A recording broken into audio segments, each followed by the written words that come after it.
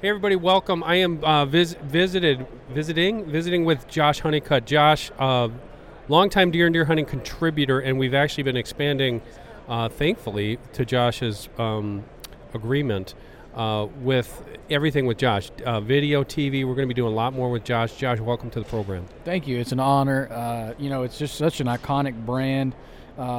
It's just wonderful to be a part of that family. Well, we're happy to have you because A, you're one of us, and B, you're one heck of a diehard deer hunter. I mean, you and I know we don't know each other personally really well, but professionally we click. The ideas you have come along with for Deer and Deer Hunting magazine specifically over the past, I don't know how many years, it's basically like you're reading my mind, and I appreciate that, and I know our readers appreciate it. Well, if I can make your job easier, then that's good. Now, I do have to amend one of your statements. I am not a good deer hunter. I am just too stubborn to quit. Don't listen to this guy. And so I put in way too much effort, and that makes me look like I have all this success. Well, and that's what makes you a good deer hunter. John Eberhart was very uncomfortable. He did not know that I was going to blindside him and put him on the cover of Deer and Deer Hunting this past issue and call him the best bow hunter in America. Mm-hmm. John's that type of guy. Now, John's a couple years older than us. He could kick my butt in good shape, but he is the – if you want to say a try-hard, he's beyond try-hard. He's that kind of guy like yourself that just immerses himself in the animal, learn more about the whitetail. And Jack Brower said that way back in the day. The more you learn about the deer, the better hunter you're going to be. Yeah, he's on a different level. He's one of the few that I put in that top tier, in that group of elite hunters that I aspire to, but will never attain or become. And so it's always good to have some, people like him, icons like him, and others to really learn from. And, they set the standard, and he's been doing it for such a long time, and he's incredibly knowledgeable, just a great steward of the resource in general. So he's definitely a deserved honor on his part. I'm sure he appreciates that. Now, I have to preface all of this by saying I am kind of a fanboy when it comes to a lot of things with sports and hunting, but with my elders especially, and I don't mean this in any disrespect that like they're old, the guys who came before us and showed us how to hunt, especially public land, things like that, if you pay attention, you learn how to hunt. And that's, I think, the biggest thing. I learned it, too, from people in the industry. Pat Reeve, Lee Lukoski, I have always said they've wanted it way more than I have ever done. And you can learn something from everybody, whether they're a celebrity on TV or if it's the guy down the road who nobody knows who's killing bigger bucks than anybody you've ever seen. Yeah, absolutely. There's so many, people out there that we can learn from. As you said, everybody can learn from everybody something, and somebody can teach everybody something. Absolutely. Okay, we're going to be talking about Josh hunts all over. He hunts out of state. He's from Kentucky. I know you killed a monster deer, and I think this past season, and I think it was your biggest ever, wasn't it? Yeah. So I hunt there in South Central Kentucky. I'm born and raised in Kentucky. I lived in South Carolina for a couple of years when I worked for the National Wild Turkey Federation, but I've pretty much been there my whole life, and grew up hunting the river bottoms of Green River, and that's not where I killed this particular deer at, but as the crow flies, it wasn't that far, and it's just a really special place. I have had the honor. I've not hunted as many places as you have, but I've hunted quite a few states throughout the Midwest, the Southeast, and despite all of the places that I've hunted, my favorite place is home. And so it was definitely an honor to be able to shoot my biggest buck ever right there at home, and to be able to do it with archery tackle. So that was the question. I knew you had shot it with a bow, but tell us about it. How big was it? How long did you know about this deer? What's the story behind it? Yeah, this is a property that I've hunted for, I think it was the 9th season. It's a family property that we've hunted for quite a while now.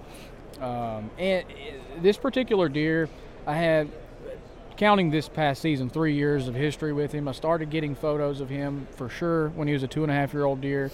He was just your typical 2.5-year-old buck. At 3.5, which was the 2022 season, he was already like 140-inch 6x6, split G4s. Wow.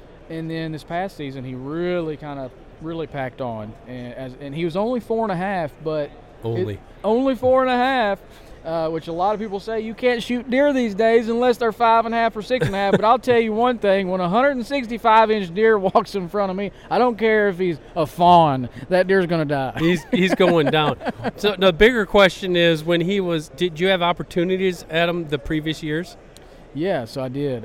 So you passed him up. I did as a 3.5-year-old because I saw that he had that potential. I've been fortunate to shoot a lot of 130 to 140-inch deer. I previously have shot a big 163-inch 8-pointer, velvet 8-pointer. He's big. He's really probably still my favorite deer. 160-inch 8? Yeah, he's 160, grossed 163 as an 8-pointer. He had 29.5-inch beams, just heavy mass. Really, really long 2s and 3s. Yeah, he's a pretty special deer. But so I watched this deer numerous times, both with a bow and a gun during the 2022 season, and passed him up. Just because I saw that he had that genetic potential, and I'm not usually one to, fret too much over whether a deer is a 3.5 or 4.5 or 5.5. But typically on that particular property, because there are multiple hunters, and we all try to make sure, and the neighbors are all it's kind of like a co-op. So we do try to, on that particular property, try to let deer get to 4.5. And I'd actually talked to a few different people and a few different neighbors. It's like, yeah, we need to let that deer see what he can do. And when you have a deer, again, I don't fret too much over that type stuff. I try to manage and be a good steward. But whenever you see a deer that has that potential, you almost have to at least try. At least that was and so what we did. And at 4.5, he was pretty impressive. Wow. So when did it all come together for you? Yeah, so I started trying to figure this deer out this past summer. Never could get eyes on him during the preseason in person because I was glassing from afar. Never did find him that way, but I did run trail cameras and he was on camera. How big a property is this? It's 200 acres. So not that big. No, not that big.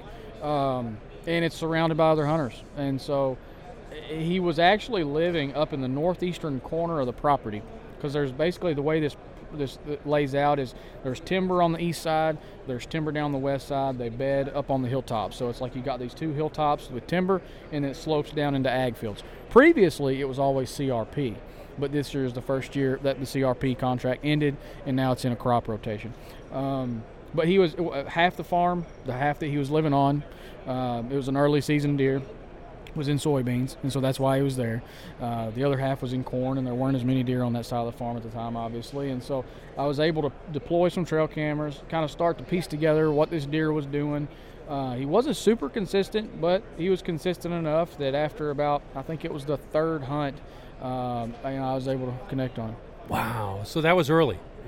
September? It was September. I don't quote me on the date, but I think it was maybe September 12th. I'd have to go back and look. You guys open like on the 1st? It's the first full weekend in September. Okay. Yeah. Which is a cool Kentucky is one of those earlier bow seasons, which I think is nice because you do get velvet deer. That are still around when you're hunting. Yeah, and so it rotates, and so every year it rotates by a day because it's that first full weekend in September, and so it's kind of on a rotation. So it lands somewhere, like you said, between September 1st and September 7th, September 8th. And anytime it's close to that September 1st, 2nd, or 3rd time frame, you have a really good odds of getting that velvet deer in Kentucky, just because usually, even though my deer was an exception this year, a lot of these bucks don't go out of velvet until September 10th to 15th. Some of them will even hang on until September 20th. That's rare, but for our area, I know it's a little bit different for every. We get some small bucks like that normally, like the yearlings. We normally will open right around 15th, 17th, somewhere in there. And invariably, you're going to see like a little 4 or 6 pointer that'll be carrying some velvet, but very seldom do we see the big bucks, which is that's unique for Kentucky. Okay, so people are going to ask. This is not commercial at all, but what kind of bow, what kind of broadhead, what's your setup? Yeah, so I was using a Matthews bow and a Sever broadhead. Sever, I love them. So are you using the 2.0s or the 1.7s or? Yeah, so I mean, I've actually used both. You have? Yeah, I have too. Yeah. I like them both, and they've both performed pretty well. They're very well. How far was your shot, and how far did you go? He was at 23 and a half yards, and he ran about 65, maybe 70 yards. So you drilled him. Yeah, and he fell. I didn't see him fall, but I kind of knew when he fell because a bunch of deer scattered and started blowing. And usually whenever they're blowing at the deer laying down on the ground dead. So which is a nice feeling. Yeah. When you know what it is, you know what it is. Yep. It's kind of like for me, in that same regard, I see it all the time on social media. People curse squirrels. I love squirrels. Yeah. Because I know when deer are coming, when a squirrel's going off. They start chattering. I tell these guys all the time. They're behind me up in the tree with the camera. Yeah. And I'm like, get ready. Why? The squirrels are going off. Yeah, so? It's like, no yeah, offense. it's the same way with turkey hunting with the crows. If you see a crow that's camped out in the treetops cawing its head off, there's a gobbler strutting right underneath him. Yep. Yeah. Don't move. Why? There's squirrels going off. There's deer coming. That's right. That is awesome. It's like a 160-some inch buck. Yeah, he was really cool. And this year he was the same thing. He was a 6x6 again. Dang. He kept a split on one side, and then he actually ended up losing the split on the other and just growing a G5. Wow. So, and then he ended up having an extra point on his brow tine. He was actually a 14-point deer this year because he had an extra point on his brow tine and then another extra point on the end of his main beam. So the guys who are watching this podcast on YouTube, we're going to show you some of these pictures. If you guys are listening to it, just go over to our YouTube page. It's YouTube.com/DDH Online. Find the podcast, or just go to Josh Honeycutt's Facebook page, and you'll be able to find photos of this deer. Now, I know that's not the only deer you killed this year. You had a couple other great hunts. What was the second one? Yeah, that hunt was in September, and I hunted some in October. The deer just absolutely wiped me off the face of the earth, got my butt kicked bad in October. Everything that could have went wrong in October. But then I went to Missouri in November and was testing out a fairly new caliber. It's not brand new, but fairly new, the 400 Legend Winchester cartridge and caliber that come out. I think it was last year that they introduced that. And I was using that on a media hunt there, and ended up killing a nice 8-point on that trip. That was pretty sweet. Now, some people are familiar with the 350. Yep. You're shooting a 400. You're much more of a gun geek than I am, and I say that with all honor and respect because I'm not a gun geek. Can you explain some of the differences between those two? Yeah. So the 350 Legend and the 400 Legend are both, honestly, just as good as it gets for what they're made for. And they're not made to compete with one another either. I mean, they're both straight wall. They both offer you really good options for those who only can hunt with a straight wall. But the 350 Legend doesn't have quite the knockdown power, obviously, as the 400 Legend. The 350 has less recoil, but it still has really good range and good terminal energy. They both do. And I think the reason, and I don't want to speak for them, but I think the reason that, they came out with the 400 Legend wasn't because the 350 didn't do what it was supposed to, because it certainly did. I think the reason that they came out with that 400 was to give just a little more punch. A little bit more punch. Yeah. Now, these are in states, Missouri was a center fire state to begin with. But I know in Illinois you can use straight wall cartridges now. Ohio.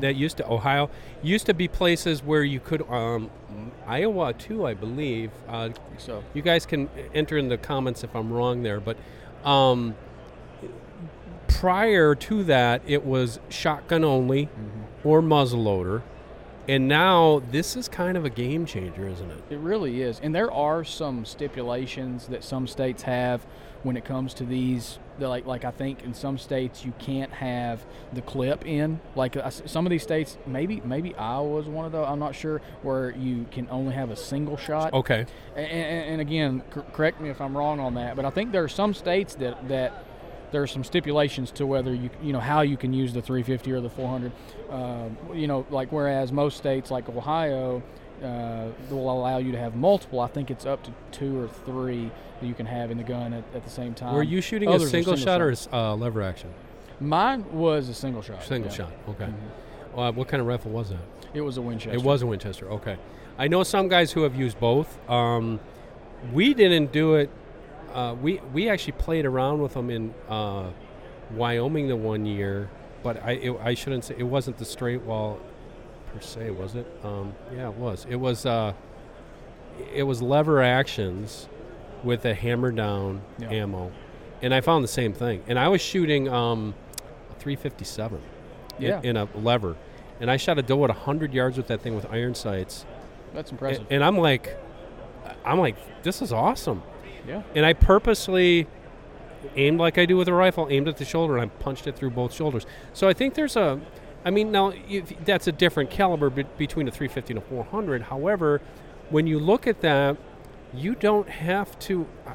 I think some people used to look at it with a little bit of anxiety, like, oh, this isn't going to be as good as my shotgun or even my muzzleloader with 3 pellets or whatever. Well, the ballistics though on these newer straight wall calibers are not the same ballistics of your straight wall calibers from decades ago. There's so much ingenuity that's being put into these new rounds, these new calibers. Yeah, they're straight wall, but man, they don't shoot like your traditional straight walls. They don't, and I think what you're saying is 100% accurate. They're making, if you look at all the major ammo manufacturers, you've got Hornady, you've got Federal, you've got Winchester, you've got all these other companies. They're making them for what people are using for. And in the past, like when I used that 357 example, I would say, with almost guaranteed certainty, not that long, a few years ago, you were basically shooting a handgun round through that rifle. They didn't make it, and now they're tweaking that technology. Yeah. Well, a guy wants to go deer hunting with this, we're going to make it better, and I think that's awesome. Yeah, you can get ballistic points for straight walls. You couldn't get that before. So I'm going to have to put that on my list now, I guess. I haven't shot a deer with a 350 or the 400 yet. Yeah, and I'll tell you, in my opinion, that 350 Legend is just the perfect rifle, even if you're not in a straight wall state. It has such good downrange energy, and it's such low recoil. It's the perfect youth gun. That's what I was going to ask. It's the perfect gun for maybe a female hunter that's smaller framed or isn't used to recoil. They're not an experienced hunter. Even a man who isn't used to recoil. It's just a really good gun. I've shot a deer with the 350 Legend, and I've shot a deer with the 400 Legend. Now that 400 Legend, it's got a little bit more recoil to it, but they made it to pack more of a punch. And I will say this, the deer that I shot with a 350 Legend, he ran probably 50 yards and fell over, died like that. The deer that I shot with the 400 Legend dropped in his tracks. Dang. So it was I shot him in the shoulder, but that it's still, man, that energy transfer and that shock presence, that shock wave that it sends through that nervous system. I'm not going to say it's comparable to some of the centerfire, the neck down calibers, but it certainly outpaces a lot of your comparable straight wall options that hunters have used for decades. How is so the recoil's less? How is the report, the sound of that? Is it a loud centerfire, or is it something in between? I would say moderate. Based on my understanding, and I did shoot a couple of boxes through it at the range, so I would say moderate. That's good, and that's a point that needs to be emphasized. A lot of people always ask me, I'm getting my son or daughter into hunting, and I'm not saying this to be sexist, but my wife or girlfriend into hunting, and they are kind of got a little bit of anxiety over the recoil, but they're also kind of got anxiety over the bow, loud bang. Well, the 350 Legend is so quiet. And when you used to shoot a shotgun, it would rattle your teeth. Yeah, that's the beauty with that 350 Legend. You get that 30 caliber bullet, and it still has really good energy, but it also has hardly any recoil, and hardly any report. It obviously has report and has recoil, but when you compare it to other 30 caliber bullets, man, it really shines. And like my two daughters, who when they went hunting when they were young, they shot 243s, and they both dropped their deer instantly because I taught them deer anatomy. Yeah, first thing out. But that's a smaller little round. Yeah. So now this gives you several options. Yeah. Basically, I would probably, without even shooting those two, from guessing what you're telling me, probably the same or less recoil, the same or this. I would say probably the same amount of report. So now I'm like, you know what? If I do have an issue, and I think some states don't even allow you to do 243, which I think is ridiculous, but that's another topic for another day. These other ones, more options. I don't see any downsides there. Yeah, and there are a lot of resources out there that talk about the actual that go into detail of the ballistics with the 350 Legend and the 400 Legend.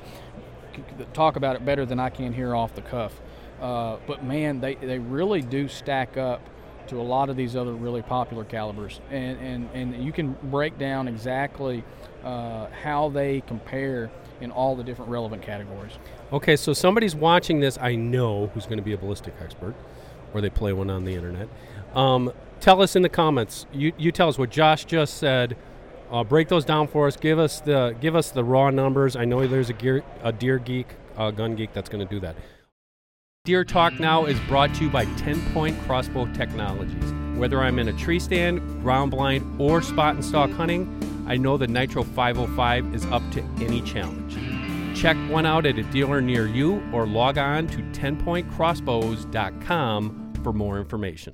Okay, Josh, one more topic. We're going to make this one a nice, short and sweet podcast today. I believe you topped off your season with a muzzleloader hunt.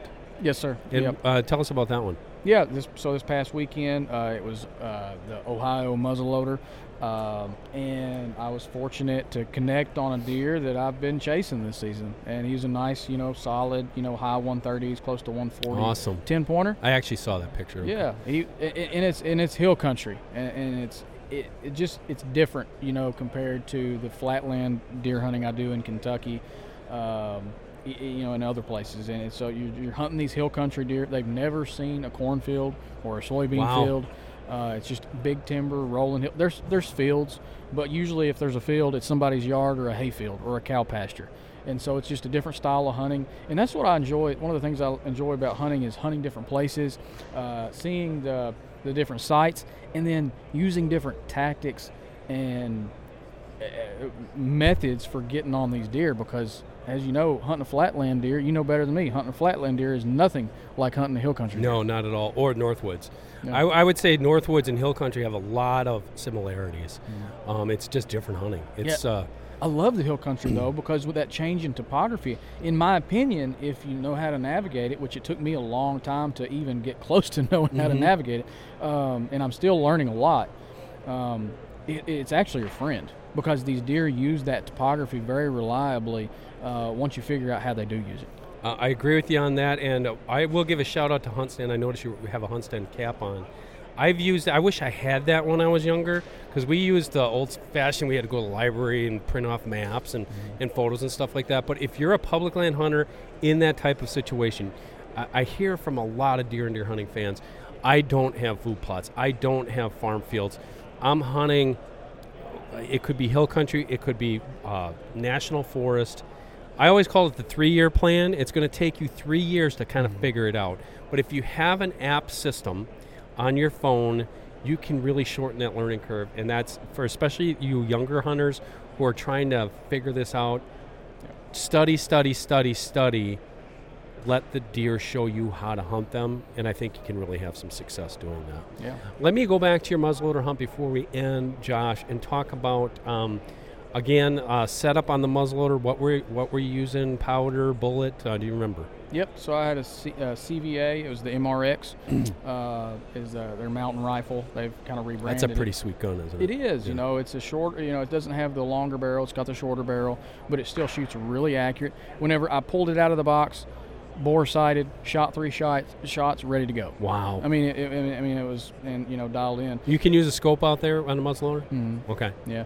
I was shooting 250 grain bullet, and then 100 grains of powder. 100 grains of loose powder? Pellets. Oh, so 2 pellets. Yep. Okay. I've dabbled around with those. That's kind of what I use now. Yeah. I shoot an Acura still, CVA. I've dabbled around with the loose powder if you're. Correct me if I get your opinion on it. I think it's best to shoot loose powder if you're into it, if you're really into it. If you just want to shoot a deer, go out, you don't have a lot of time, you can easily dial that thing to 100 yards. 2 pellets, pick your bullet, and try to sight it in. And then it basically, the consistency is kind of there for you if you're doing that.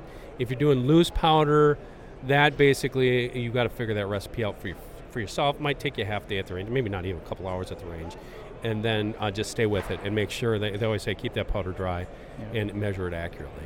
Yeah, I am not a muzzleloader expert, but my opinion is the same as yours. If you're doing a lot of long range shooting, so if you're the type of muzzleloader hunter where you're going to shoot a deer that's 200 yards, maybe beyond 200 yards, maybe even 170 yards or 175, loose powder is going to be more consistent. It's going to be more accurate because, that's the deal with muzzleloaders is consistency. Mm-hmm. Consistency, load after load after load is where you get your accuracy. And loose powder is going to be more consistent and more accurate than pellets. For me personally, I have shot probably, I don't know, at least 5, maybe 6 bucks with a muzzleloader over the past several years. And I'm trying to think, 1, 2, 3, I can't count. I'll have to go back and count. So correct me if I'm wrong. Somebody go to my social media pages and then call me out. But I think I've shot 5 or 6 bucks with a muzzleloader over the past few years, something like that. And I'm pretty sure every single one has been under 100 yards. So for me, who does not do a lot of long-range muzzleloading, it just makes more sense for me to use the pellets because it's more convenient. And that's exactly the point. Yeah. Convenience, and if you're not trying to get the long range, you're 100% right. Mm-hmm. 200 yards for me, not happening. Nope. Not with a muzzleloader. And that's just like with the crossbow for me. I shoot both. You guys know I shoot my Matthews. I shoot my 10-point crossbow. I've shot 3 deer at 50 to 55 yards. Mm-hmm. And everybody says, "Oh, you can shoot 100 yards." No. Even if I'm practicing, and can hit that target at 100, there's no way. And that's the same thing with a muzzleloader. Yeah. Muzzleloader, even though now I know there's guys who's going to come and, I can shoot that 250, 300. You're in the exception. Mm. You're the geek that's got that figured out. You know your ballistics. The average guy, 100 yards and in, and boom, you did 3 states this year, huh? 3, Kentucky, successfully, Missouri, and then got my butt whipped in Indiana. Well, you almost got the Grand Slam. I tell you, something else I tried to do once I realized that there was a possibility was do a weapon slam. I'll go ahead. I did that one year. Yeah. So I got one with a rifle, got one with a compound bow, got one with a muzzleloader. If I had gotten a deer with a crossbow, which I never did actually try. I was going to. I just bow hunted with a compound in Indiana. But once I realized I was running out of deer season, I almost realized too late because I'd been bow hunting with a compound in Indiana, and then I was like, well, if I start hunting with a crossbow, I might be able to get a slam. But then I never did actually do it. So you did it all on deer, though. Well, I did. I did all the weapons, including a handgun, but the handgun was a hog. So, but I still count. It still counts. I still count. And I was gonna try to fill a doe tag with my recurve at home. I've never shot a deer with a recurve. I haven't either. So I got a recurve last year. It was a Hoyt Satori, and I picked it up last summer, I think it was, and I've been shooting it ever since. But I've not actually shot a deer with it yet. So if I would have actually hunted, which I never did, with a crossbow in Indiana and been successful, then I probably would have really tried hard with the recurve at home to get a doe and go 5 for 5 on different weapon types, but didn't come to fruition. That is pretty cool. That's a fun challenge, everybody. That's a challenge for somebody out there to do it. Let's see you guys. I'm sure somebody's probably done it. Oh, I'm sure. So let's see it happen. But that is pretty. We could break it out all weapons, or we could break it out with just archery-like equipment. So very cool. All right, we're going to cut it short right there. Josh, thank you so much for joining us. People can find you on social media, Josh Honeycutt, and any other shout-outs you'd like to give. No, just deer and deer hunting. Keep coming back. Well, we appreciate it.